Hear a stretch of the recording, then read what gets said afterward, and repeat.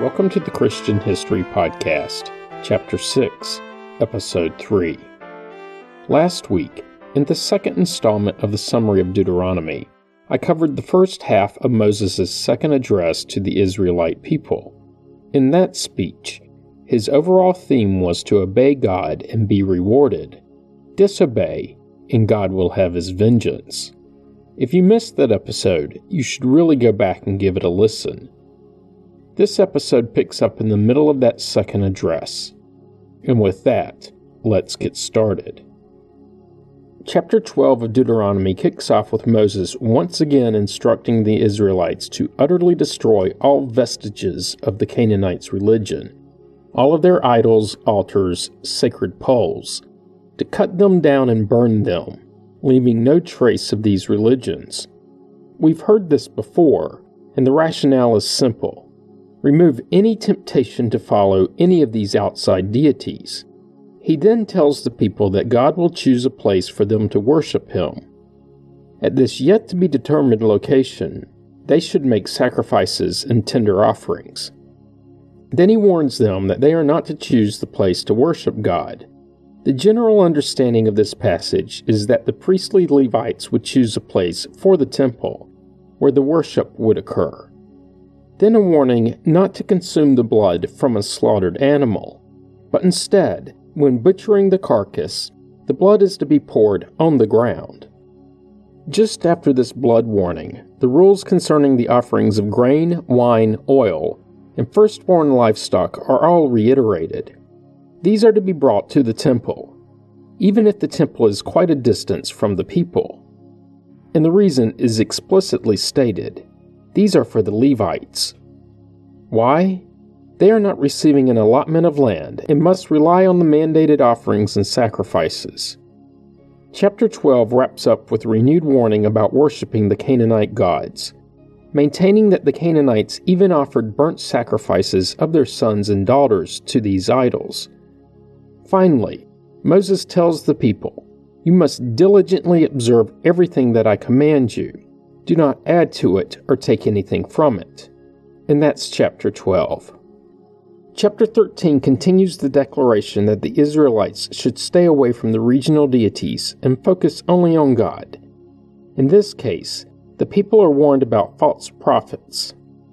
Moses tells them, "If prophets, or those who divine by dreams, appear among you and promise you omens or portents, and the omens or the portents declared by them take place, and they say, 'Let us follow other gods, whom you have not known, and let us serve them,' you must not heed the words of those prophets, or those who divine by dreams, for the Lord your God is testing you, to know whether you indeed love the Lord your God with all of your heart and soul."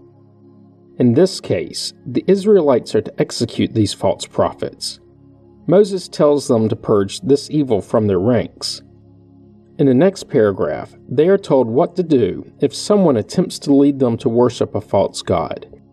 Even if that someone is their brother, son, daughter, or wife, you are to personally execute that person.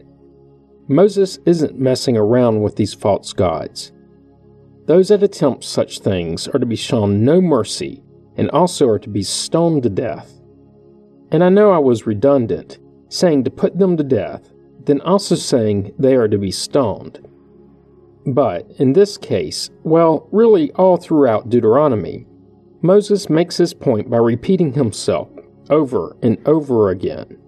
He tells the people why they are to treat the pushers of foreign religions so harshly, in addition to it making God angry, but also to set an example for the next person who would consider doing such a thing.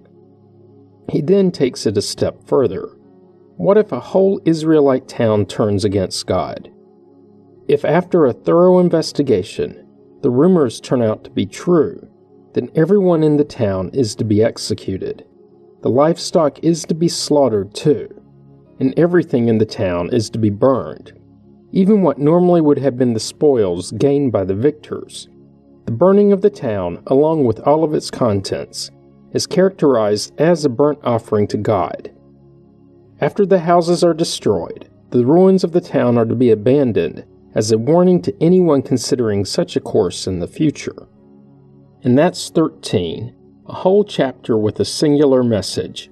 Do not tolerate anyone who leads you astray. Execute them. Chapter 14 begins with a couple of sentences on how they are to keep their hair. In the New Revised Standard, they are told not to lacerate yourselves or shave your forelocks for the dead. The NIV is worded in a similar manner, but the King James is different. Ye shall not cut yourselves, nor make any baldness between your eyes for the dead. I was curious and looked up forelock, just to make sure it wasn't synonymous with eyebrows. It's not, and best understood in the English that I speak as bangs. Likely, yet another thing lost in either the translation of the ancient Hebrew to English or in the culture. After this, we get to the meat of chapter 14, what animals are considered clean and unclean for consumption. While this was covered much earlier in Leviticus chapter 11, the list in Deuteronomy is somewhat more extensive, likely arising from the many questions that Moses faced in the almost 40 years between the writing of the two passages. The rules are the same.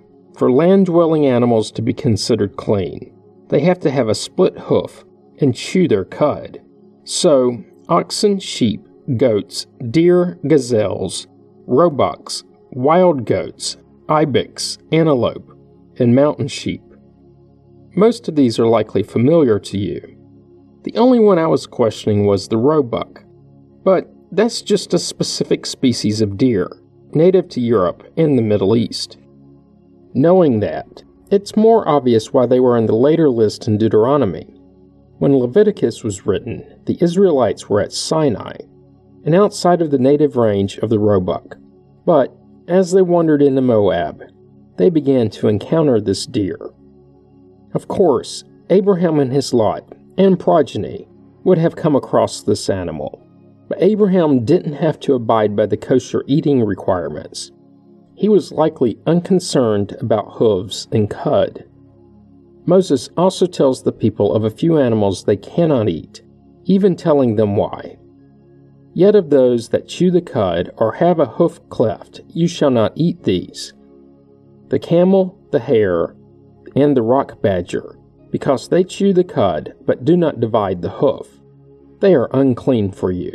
And the pig, because it divides the hoof, but does not chew the cud, is unclean for you. You shall not eat their meat, and you shall not touch their carcasses. This is exceedingly similar to the Leviticus passage. Moses moves on to seafood. Yes to fish that have fins and scales. No to anything else. So, no shellfish nor eel. Next are the rules concerning the consumption of birds. They could eat every bird except for those listed. No eating eagles, vultures, ospreys, buzzards, kites, ravens, ostriches, nighthawks, seagulls, hawks, little owls, great owls, desert owls, water hens, carrion vultures, cormorants, storks, herons, hoopoes, and bats. And we know bats are not birds, but they couldn't eat them, so it really didn't matter. And a couple of notes on this list. Unlike the earlier listing of clean and unclean livestock and wild mammals, this list of birds is essentially the same as the earlier one in Leviticus, though in a slightly different order. The footnotes of the New Revised Standard tell us that the desert owl can alternatively be translated as a pelican, which is a much different bird. But the next footnote essentially tells us the list is not very reliable, as the true translation from ancient Hebrew has been lost. This makes sense, as several of the birds listed in the NIV are much different: horned owls, falcons, two different kinds of kites, a white owl. The King James is even more different. There's a bird rendered as an ossifrage, which looks like it could be an Old English spelling of ostrich, but it's not. It's actually thought to be a bearded vulture. Also, King James says no swans, and something called a lapwing. This is a wading bird, with different varieties found all over the world. Next in Deuteronomy are the rules concerning the consumption of insects. No flying insects can be eaten. Not a word was said about insects that don't fly. What does this mean? Leviticus was more verbose about insects, which has led some, in an ironic twist, to consider a few species of locusts to be kosher, at least by some modern rabbis. Others dispute the claim that these insects are kosher. Next, the Israelites are forbidden from eating anything that died of natural causes, though they're told these animals can be consumed by resident aliens or can be sold to foreigners. They can also not cook a kid, meaning a baby goat, in its mother's milk. This requirement has led to the kosher prohibition of mixing meat and dairy. Burgers are fine, and cheese is acceptable, but not cheeseburgers. Then Moses switches gears and focuses on tithing. The people are told to tithe, so give the first 10% of their grain harvest, wine production, olive oil, along with the firstborn of their livestock. These are to be brought to the temple. But if the temple is too far away, then the crops and livestock can be sold, and the money earned given to the temple, or used to buy something to sacrifice. This led to the practice that Jesus confronted in John 2, where he drove the money changers from the temple. Once again, Moses tells the people not to forget the Levites. Finally, every third year, they were told to bring out the full tithe of their produce for that year and store it within their respective towns. Moses then tells them that the Levites, because they have no allotment or inheritance, along with the resident aliens, the orphans, and the widows in the towns, were allowed to come and eat their fill so that God would bless them in all of their work. And that wraps up chapter 14. In chapter 15, Moses reminds the people of the rules concerning the sabbatical year, meaning every 7th year.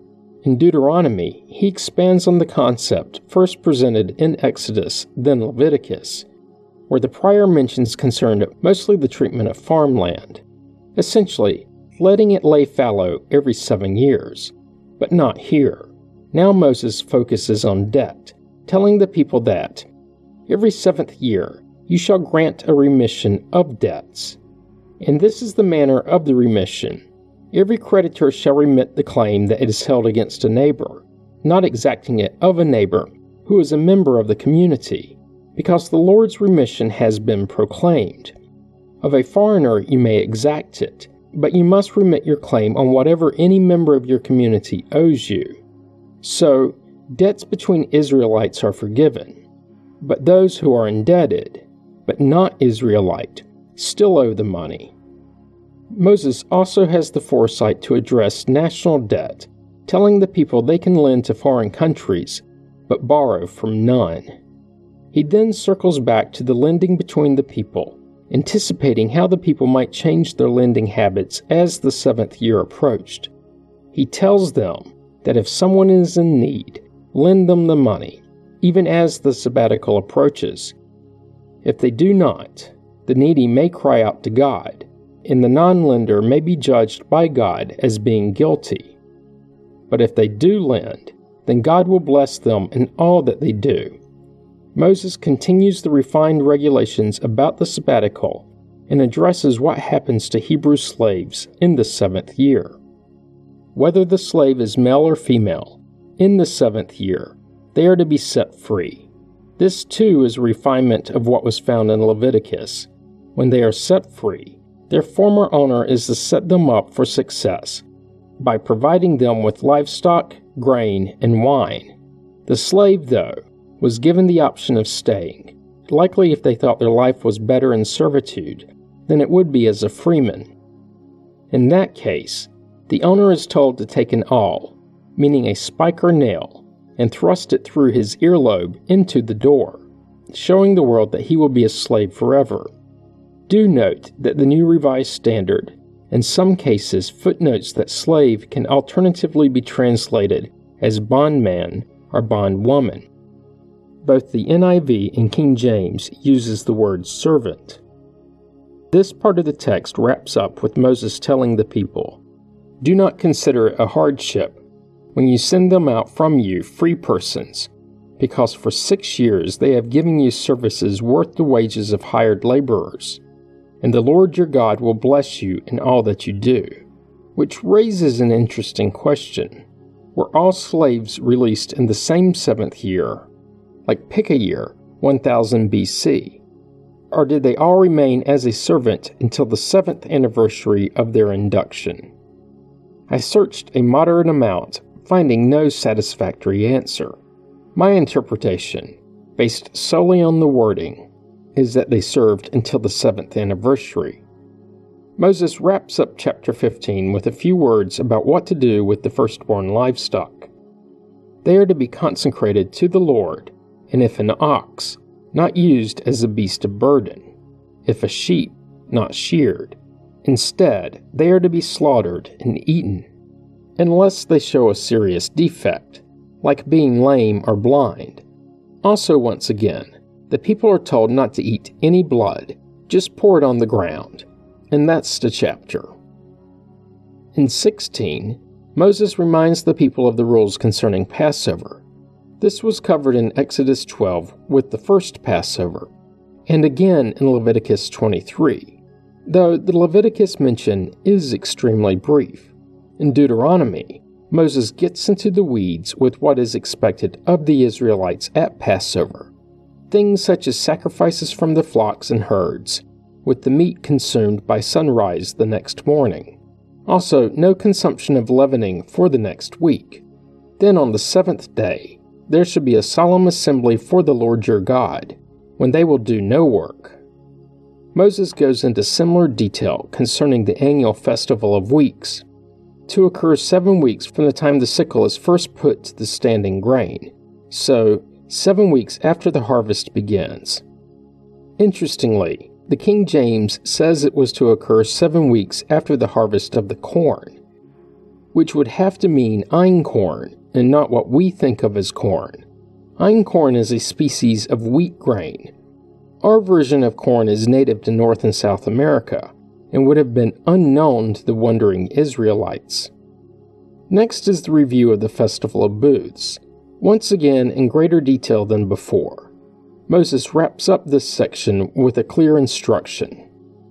3 times a year, all your males shall appear before the Lord your God, at the place that he will choose, at the festival of unleavened bread, at the festival of weeks, and at the festival of booths.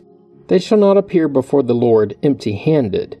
All shall give as they are able, according to the blessing of the Lord your God that he is giving you.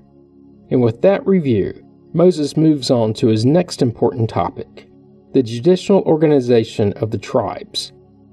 Recall that in Exodus, Moses' father-in-law Jethro gives him sage advice by telling him he was working himself to death and needed to delegate some authority. Think of this part of the text, the part in Deuteronomy, as Moses figuring out how to keep that going on after his death. Yet another part of his legacy. He doesn't go into too much detail though, telling the people to appoint judges and officials and that those people shouldn't take bribes, as bribes distort justice. The chapter wraps up with a short warning, yet again, about worshiping outside deities. He tells the people not to plant any tree as a sacred pole beside the altar that you make for the Lord your God. They should also avoid setting up a stone pillar, things that God hates. Chapter 17 begins with additional rules on sacrifices. Don't sacrifice animals with serious defects. We heard this a chapter or 2 ago. But remember, the vast majority of the Israelites were illiterate, so repetition was necessary for retention. Speaking of repetition, Moses once again tells the people what to do if someone is found worshiping a false god. Take them outside of the gates of town and stone them. But, and this part is new, the finding of guilt required at least 2 witnesses. The actual text says it requires 2 or 3 witnesses. The ambiguity isn't explained, but the overall message was that 1 witness was not enough. and the two witnesses had to be the ones to cast the first stones. A bit of foreshadowing. After this, he circles back to the judicial system. He authorizes both the Levite priest and the appointed judges to resolve the disputes that the people cannot resolve among themselves. Moses gives the priest and judges essentially absolute authority to resolve these disputes by telling the people, "Carry out exactly the decision that they announce to you from the place that the Lord will choose, diligently observing everything they instruct you. You must carry out fully the law that they interpret for you, or the ruling that they announce to you. Do not turn aside from the decision that they announce to you, either to the right or to the left. As for anyone who presumes to disobey the priest appointed to minister there to the Lord your God, or the judge, that person shall die. As for any person who presumes to disobey the priest appointed to minister there to the Lord your God, or the judge, that person shall die." He also tells them that such a death will be an example to not engage in such tomfoolery again. Then, a bit of a premonition. Recall that while Moses was the leader, he was not the king. His power would not pass to his son upon his death, but instead to his successor, Joshua, handpicked by God. But Moses tells the people, if they so choose, they can choose a king for themselves, as long as that king is an Israelite. Then something that speaks to what's considered valuable at the time. Moses tells the people, even so, he, meaning the king, must not acquire many horses for himself, or return the people to Egypt in order to acquire more horses, since the Lord has said to you, you must never return that way again. And he must not acquire many wives for himself, or else his heart will turn away. Also silver and gold he must not acquire in great quantity for himself. Moses continues, "When he has taken the throne of his kingdom, he shall have a copy of this law written for him in the presence of the Levitical priest.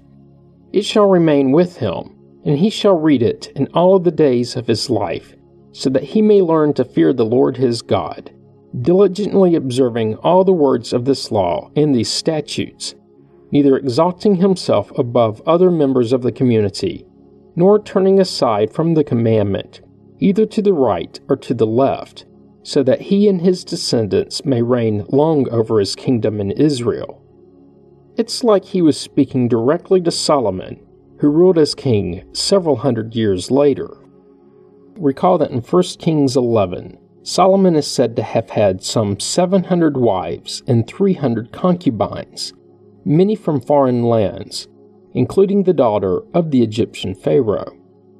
1 Kings 10 tells us that he collected 666 talents of gold in a single year. At the current price of gold, this is over $1 billion worth. I couldn't find an exact count of how many horses he had, but 1 Kings 4 does say that he had 40,000 horse stalls and 12,000 horsemen.